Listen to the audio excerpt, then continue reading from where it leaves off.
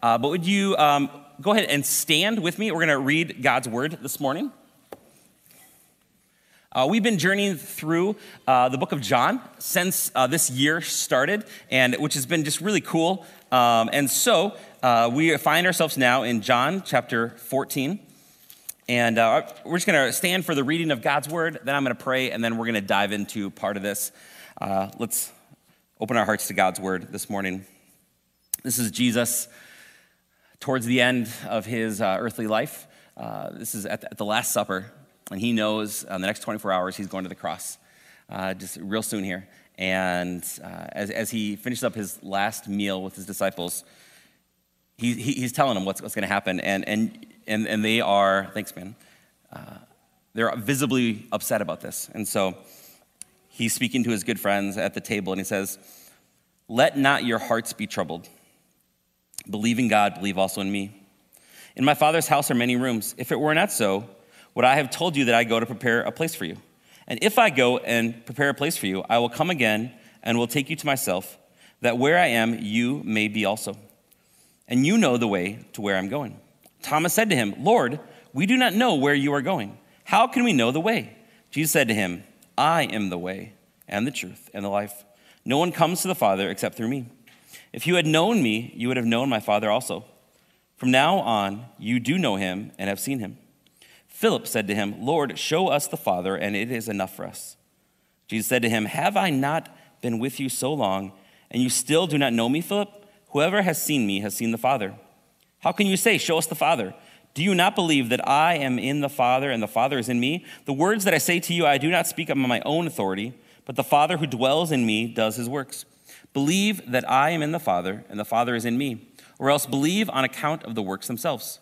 Truly, truly, I say to you, whoever believes in me will also do the works that I do, and greater works than these will he do, because I am going to the Father.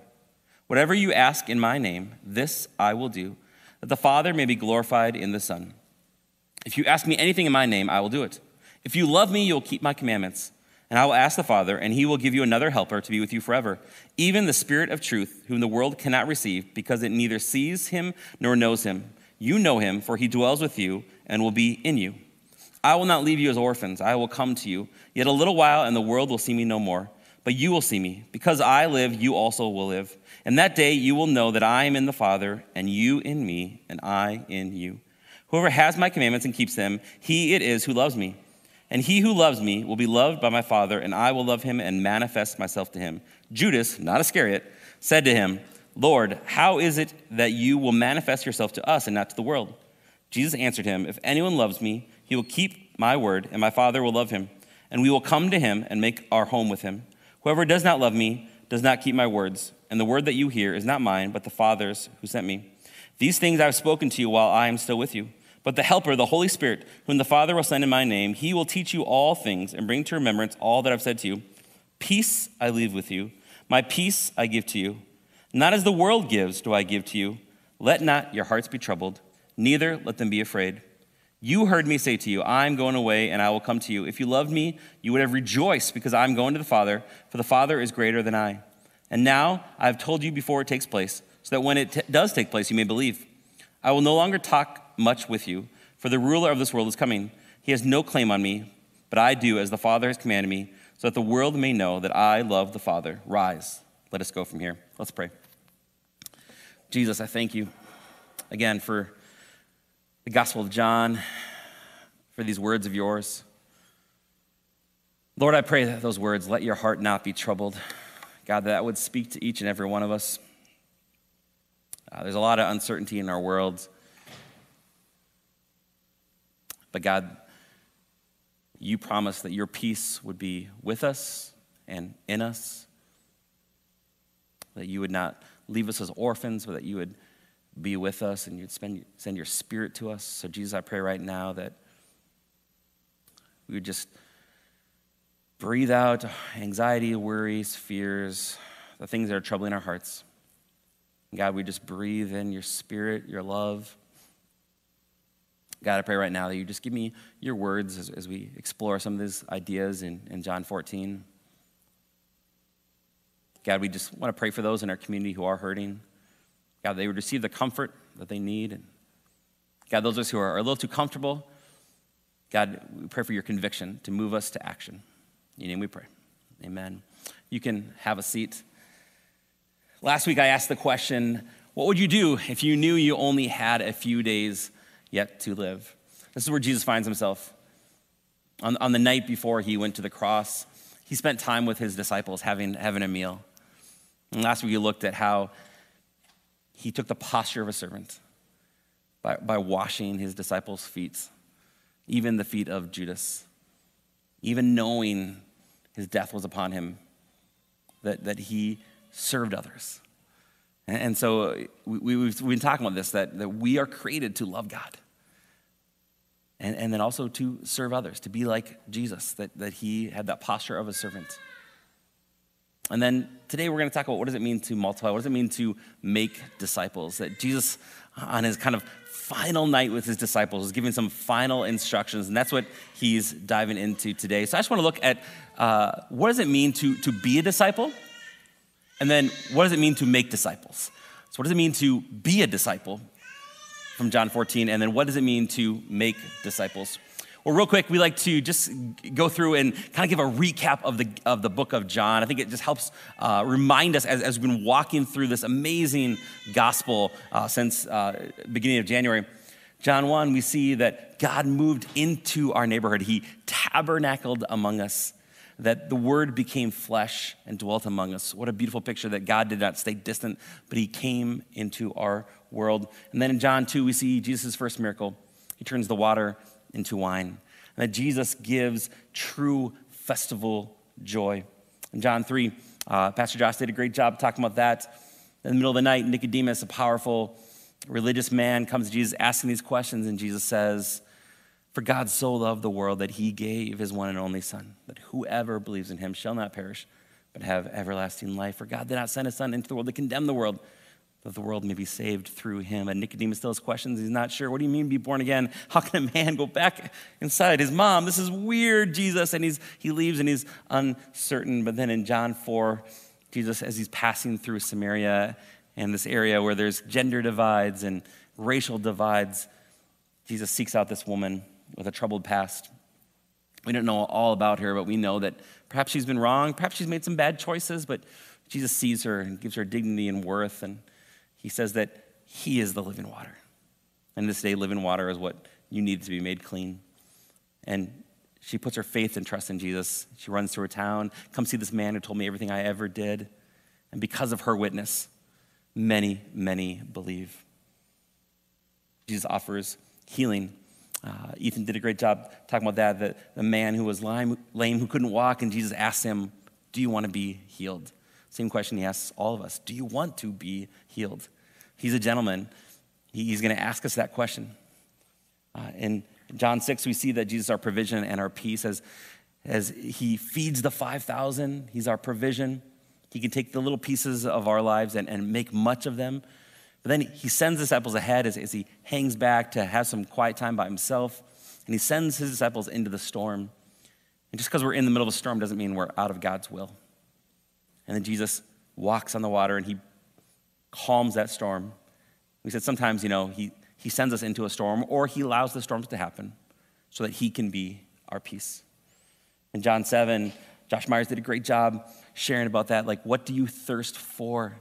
And this promise that once Jesus ascends to the Father, the Holy Spirit will come, and out of us will flow streams of living water, which was to be the Holy Spirit that was to come. In John 8, we talked about how there are these festivals where they would light these huge candles that would light up all of Jerusalem at night. And in the midst of this festival, Jesus stands up and declares that he is the light of the world. He's saying, you remember right now that we're celebrating how that pillar of flame would lead the Israelites through the wilderness? I am that I am who led you out of slavery and bondage. I am the light of the world. In John 9, the light goes into the world as a man who was born blind and never seen. And Jesus gives him sight and then reveals himself to be the Messiah. And he heals the man both physically and spiritually. In John 10, Jesus is the good shepherd. As on Easter Sunday, we said, or as a couple weeks before Easter, the week before, how he's a good shepherd who became a sheep, who laid down his life for us so that we could be family with God. And then in John 11, his good friend Lazarus got sick, and Mary and Martha said, come, Jesus, come heal your friend. And Jesus delays, and what is going on? And Lazarus dies, and then 4 days later, Jesus shows up, and Mary says, Jesus, if you had been here, my brother would not have died. And Jesus says to Martha, I am the resurrection and the life. And he speaks truth to her, and then Mary comes to him and falls at his feet weeping, and Jesus is deeply moved. And what does Jesus do? Jesus weeps with her. And sometimes our Savior knows when we need to hear truth, and sometimes he knows when we just need that comforting presence to weep with us. But then he raises Lazarus to life. But then because of that, the religious people, they didn't like that. And so they're like, we're going to kill both Jesus and Lazarus. And then Pastor Josh did a great job talking about worship. At the celebratory dinner at Mary Martha's house, as Lazarus is kicking back and he's alive and everyone's excited, and Martha is worshiping by serving. And she's no longer upset that Mary's sitting at Jesus' feet, but Mary then offers this valuable perfume and anoints Jesus' feet, pointing to his upcoming burial. This is probably just a couple days before the cross. And we say worship costs us something, whether it's service or giving our all through worship, as Mary broke that costly perfume and gave that to Jesus. And then last week, again, as Jesus washes his disciples' feet, we said we're called to be people of the towel. And we hand out those towels as a way to remind ourselves we're called to serve others. So today we're going to dive in and just talk about this idea of making disciples. How do we multiply? Apprentices of Jesus. We said that word disciple can also be translated as apprentice. I like that word because sometimes if you're like me and you grew up in the church, disciple can just get kind of lost. It kind of loses its meaning. And so the word apprentice is really good for me. Oh, okay, that's what it means. I'm going to orient my whole life around Jesus, that he's my rabbi, he's my master, he's my teacher. And so what does it mean to be an apprentice of Jesus? Well, the first thing here we're going to see in John 14 is to believe in Jesus and to follow him. To believe in Jesus and follow him. Jesus says, let not your hearts be troubled. Believe in God. Believe also in me. He's saying that I and the Father are one. And that first step, that we all have that choice. Are we going to believe in ourselves and go our own way? Or are we going to bow the knee to Jesus and say, Jesus, I'm trusting you. I'm trusting that you know what's best for my life. And though it may be hard and there may be uncertainty, I'm going to believe in you. I'm going to trust you. I may not have all the answers, but I'm going to believe in you. I lost my clicker there.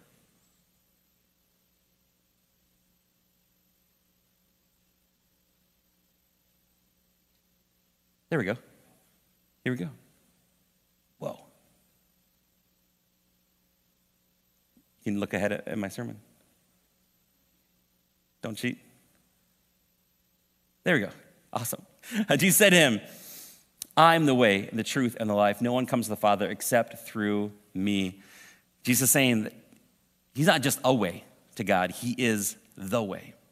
I've heard a lot of people exclaim, that basically all religions are the same. And really what that is it's a very condescending statement to other religions. Because Islam does not believe that they believe the same thing as Christianity. A Buddhist does not have the same picture of life and eternity as a follower of Jesus. Every religion, every philosophy is different. I had the opportunity to climb a couple mountains in Colorado, and what I learned was there's really one path up that mountain. There aren't many pathways to get to that top. And Jesus is saying that he is the one and only way to God. That it is only through him. That is what really Christianity is built on. That it's not on our own good deeds. It's not on, what kind of scale am I on? If Hitler's over here and, Mother Teresa's over here, am I somewhere in the middle and where's God? No. Like none of us can earn our way up to heaven. The only way is through Jesus. He is the way. He is the truth. He is the life, and no one comes to the Father except through him. As apprentice of Jesus, we have to believe in Jesus, that he is the way, the truth, and the life. And then Jesus says, if you love me, you will keep my commandments. Following Jesus isn't just having this mental belief and agreement, oh, yep, Jesus, he died on that cross for me. I believe that. And then you go on and live your life however you want it. If we love Jesus, if we're his disciples, we're going to follow what he asks us to do. It's about following Jesus, orienting our life around him. Belief is faith in action. It's saying, Jesus, how do you want me to live my life? Again, that doesn't earn our salvation. It's only through Jesus. But to be his apprentice is to follow and to keep his commandments. Second thing is to believe in yourself. I grew up, a child of the 80s and 90s, and there was a lot, you can do anything, believe it. And then you grow older and you're like, no, I can't be the president. I can't be a professional soccer player. Whatever it is I want it to be. And then you go through this stage of life and you're like, I'm a worm. And it kind of depends on your theology sometimes. You're told depravity and you're like, I'm nothing. It's only Jesus. But I'm here to tell you, you also need to believe in yourself. You are not just a victim. You have a part to play in your life. That God has gifted us with a brain, with willpower. More and more, I'm hearing people talk about this and preach about this. There's a battle in our minds that God calls us to win. And we need to believe in ourselves. Oftentimes, I'll hear people ask, Eric, how do you know you're hearing from God? Or, I've walked with Jesus for a number of times. I've never heard God. Well, what does that mean? Well, if you're like me, you hear voices all the time. And sometimes it's hard to know, am I talking to myself or, who are these voices? And right now, if you're wondering, do I talk to myself? I'm not sure. You're talking to yourself, okay? All right? We all do it. We all have these voices, many, many thoughts. The Apostle Paul tells us to take every thought captive. What does that mean? How is that even possible? Hundreds and thousands of thoughts through our head. What that means, though, there is a battle for our minds, and the Holy Spirit wants to help us. Any thought that comes into your mind that is pushing you down, that says you can't do it, you are weak, that you don't deserve life, you don't deserve dignity, those thoughts are not from Jesus. Those are from the enemy. The thoughts that say, maybe stretch your faith, that call us to something better and higher and bigger, those are from God. And God believes in you. He wants you to believe in him, but he also wants you to believe in yourself. And he wants you to know that God believes in you. Here's how Jesus says it. Truly, truly, I say to you, whoever believes in me will also do the works that I do. Jesus brought healing. He brought blessing. He was a teacher. He said, let the children come to me. He saw dignity and worth in people of any race, any gender, any socioeconomic background. Jesus says, if you believe in me, you will do the works that I do. And greater works than these will he do, because I'm going to the Father. Whatever you ask in my name, this I will do, that the Father may be glorified in the Son. If you ask me anything in my name, if you ask according to his will, according to the character of Jesus, if you ask, Jesus, hey, help me to be as good of a three-point shooter as Steph Curry, that's not going to happen. That's probably not the will of Jesus. Maybe, probably not though. But if you say, Jesus, ask me, help me to be a blessing to my neighbor, he's going to answer that. Jesus, help me to love and serve my neighbor, he's going to answer that prayer. I will do it. For the longest time, I wonder what this meant, that we're going to do greater works than Jesus. What does that mean? We're going to raise people from the dead? I don't know. Really, I think what it comes from is we are started from a lesser place because we do not have, we are not Jesus, God in flesh. And so when we're able to do the things that Jesus did, it's even greater because God is made perfect in our weakness. And God's going to get even more glory because he uses imperfect people like you and me to do the things that Jesus did. Apprentices of Jesus, we need to believe in Jesus, to follow him, but believe in yourself. You are not just a spectator in your life. You're not just a bystander. Jesus wants to use you. You can fight the battle in your mind. You can do things with your life. You're not just a passive spectator. Jesus wants to use you to do the things that he did, and then be filled with the Holy Spirit. He says, and I will ask the Father, and he will give you another helper to be with you forever, even the Spirit of truth, the Holy Spirit, whom the world cannot receive because it neither sees him nor knows him. You know him, for he dwells with you and will be in you. These things I've spoken to you while I'm still with you. But the Helper, the Holy Spirit, whom the Father will send in my name, he will teach you all things and bring to your remembrance all that I've said to you. In other places, Jesus says, don't be so worried that I'm leaving you. Let not your hearts be troubled, because it is for your good that I go away so the Holy Spirit can come. See, Jesus was limited to one place and one time in a physical body. But by ascending to the Father, Jesus says it's even better. What's better than Jesus walking beside you? It's the Holy Spirit inside of you. He says, it is for your good that I go away so that I can send the Holy Spirit. This is leveling up. It's what's leveling up from Jesus here on earth. It's the Holy Spirit with us. The Holy Spirit's going to come. And 10 days after Jesus ascends to the Father, on the day of Pentecost, 50 days after the cross, the Holy Spirit falls in Acts 2, and they receive the Spirit. And now the Holy Spirit is not just for Old Testament saints like Elijah or Daniel or Samson. Now everyone has access to this same Spirit that raised Christ from the dead, lives inside you and me. And that is good news, amen? We have access to this Helper. He's going to teach us. We're going to be filled with him. We're going to walk beside the Holy Spirit. How do we know that we are being filled and led by the Holy Spirit? What's the evidence of that Holy Spirit? Here's what I see from the Gospel of John 14. Powerful works. Jesus says, you will do the things that I did. A life that is marked by being filled with the Spirit is that you have these works. You are doing the things that Jesus calls you to do. Truly, truly, I say to you, whoever believes in me will also do the works that I do. Evidence of being filled with the Spirit, an effective prayer life. Jesus says it like this: whatever you ask in my name, this I will do, that the Father may be glorified in the Son. If you ask me anything in my name, I will do it. Again, this is according to the will and the plan of Jesus. As we walk with Jesus as his apprentices, our will and his will more closely align, and then what we ask for will be in line with what Jesus wants for us. And we'll have an effective prayer life.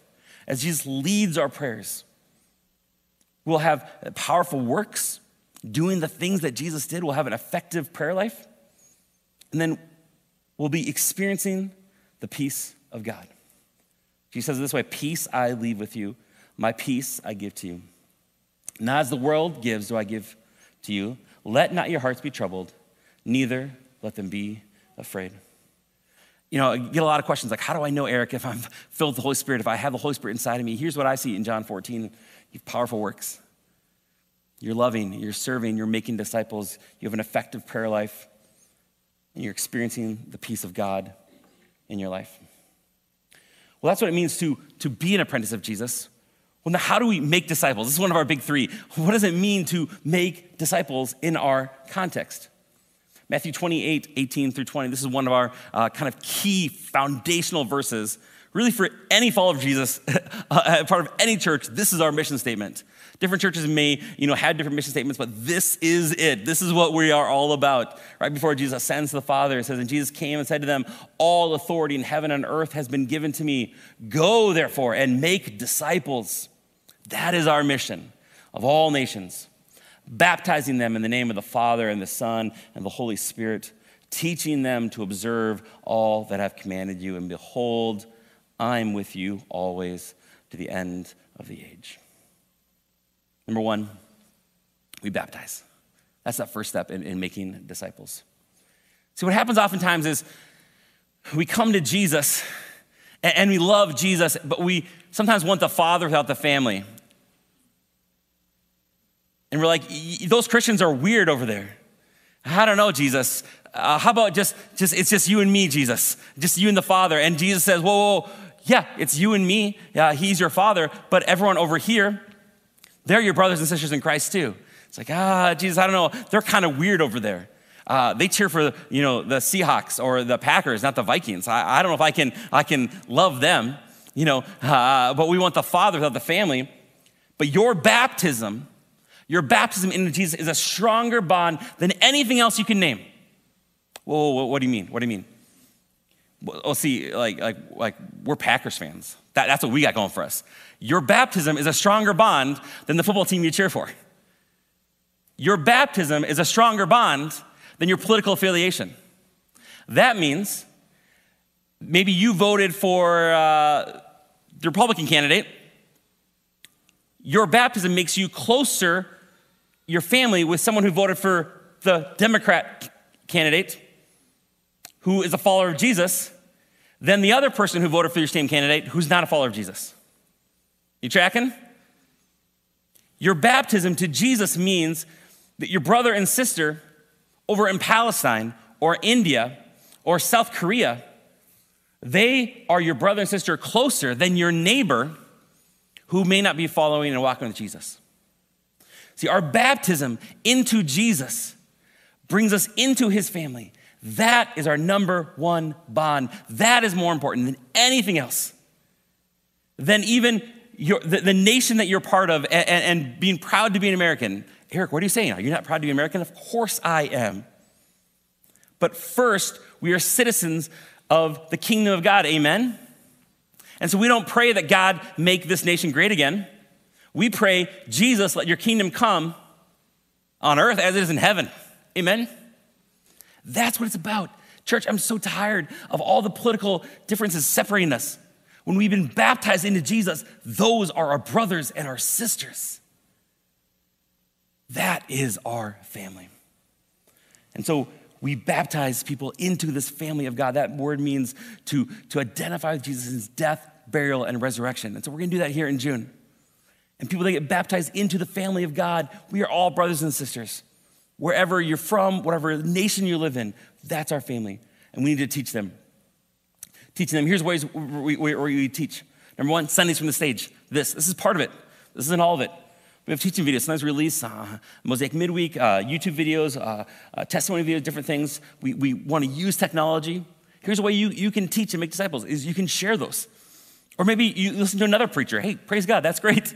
And say, hey, I listen to this podcast. Share it with someone. Teach people. That's how you can make disciples. Number three, midweek in circle communities.